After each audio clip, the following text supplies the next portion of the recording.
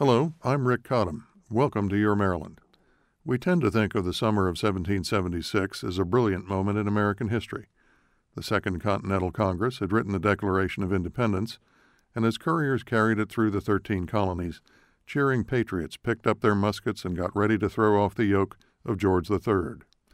But things weren't that simple in Maryland, which didn't instruct its delegates in Philadelphia to vote for independence until June 28th, making it the last colony to do so.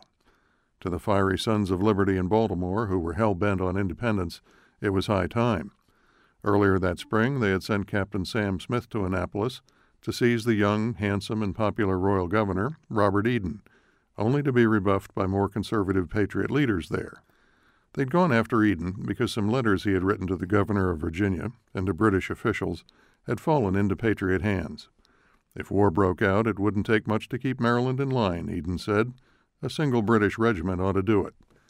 At the end of June, the governor boarded a ship for England and home, but for a time it looked like Eden was right. No sooner was independence declared than fighting broke out between patriots and loyalists in Baltimore, and the Eastern Shore became a hotbed of support for the Crown.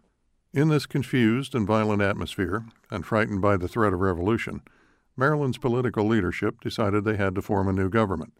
They set August 1st as the day to elect delegates to a convention that would create a new state constitution.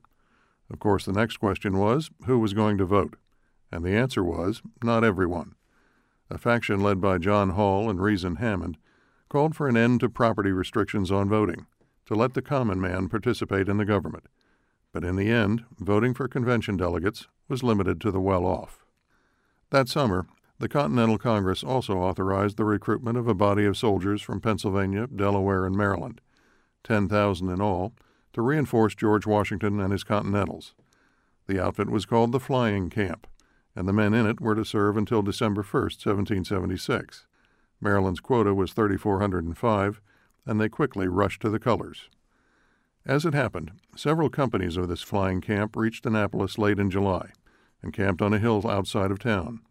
August 1st came, and the soldiers who had taken up arms to support a revolution that promised to create a democracy asked where they might vote. The answer was they weren't allowed to vote at all. They didn't meet the property qualifications. The men looked at one another in disbelief, then grew dangerously angry. Officers quickly moved in among them, persuading and demanding order. The soldiers eventually put down their weapons, but they never forgot the slight. Eventually, the troops marched out to join Washington's men in New York. But at the end of August, the British surrounded and nearly destroyed the American army on Long Island. It was saved only when another regiment of Marylanders, wealthy young men, landowners, and merchant sons who had paid for their own weapons and uniforms, sacrificed themselves to save the army. Soon, Washington was retreating through New Jersey, barely staying ahead of the British and desperately trying to keep his army from melting away.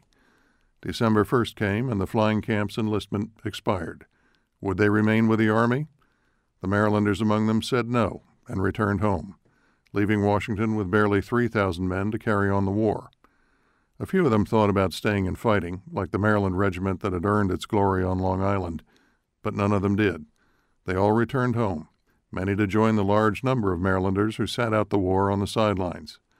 One wonders what they might have done if, back in August, they had been allowed to vote for the government they had volunteered to die for.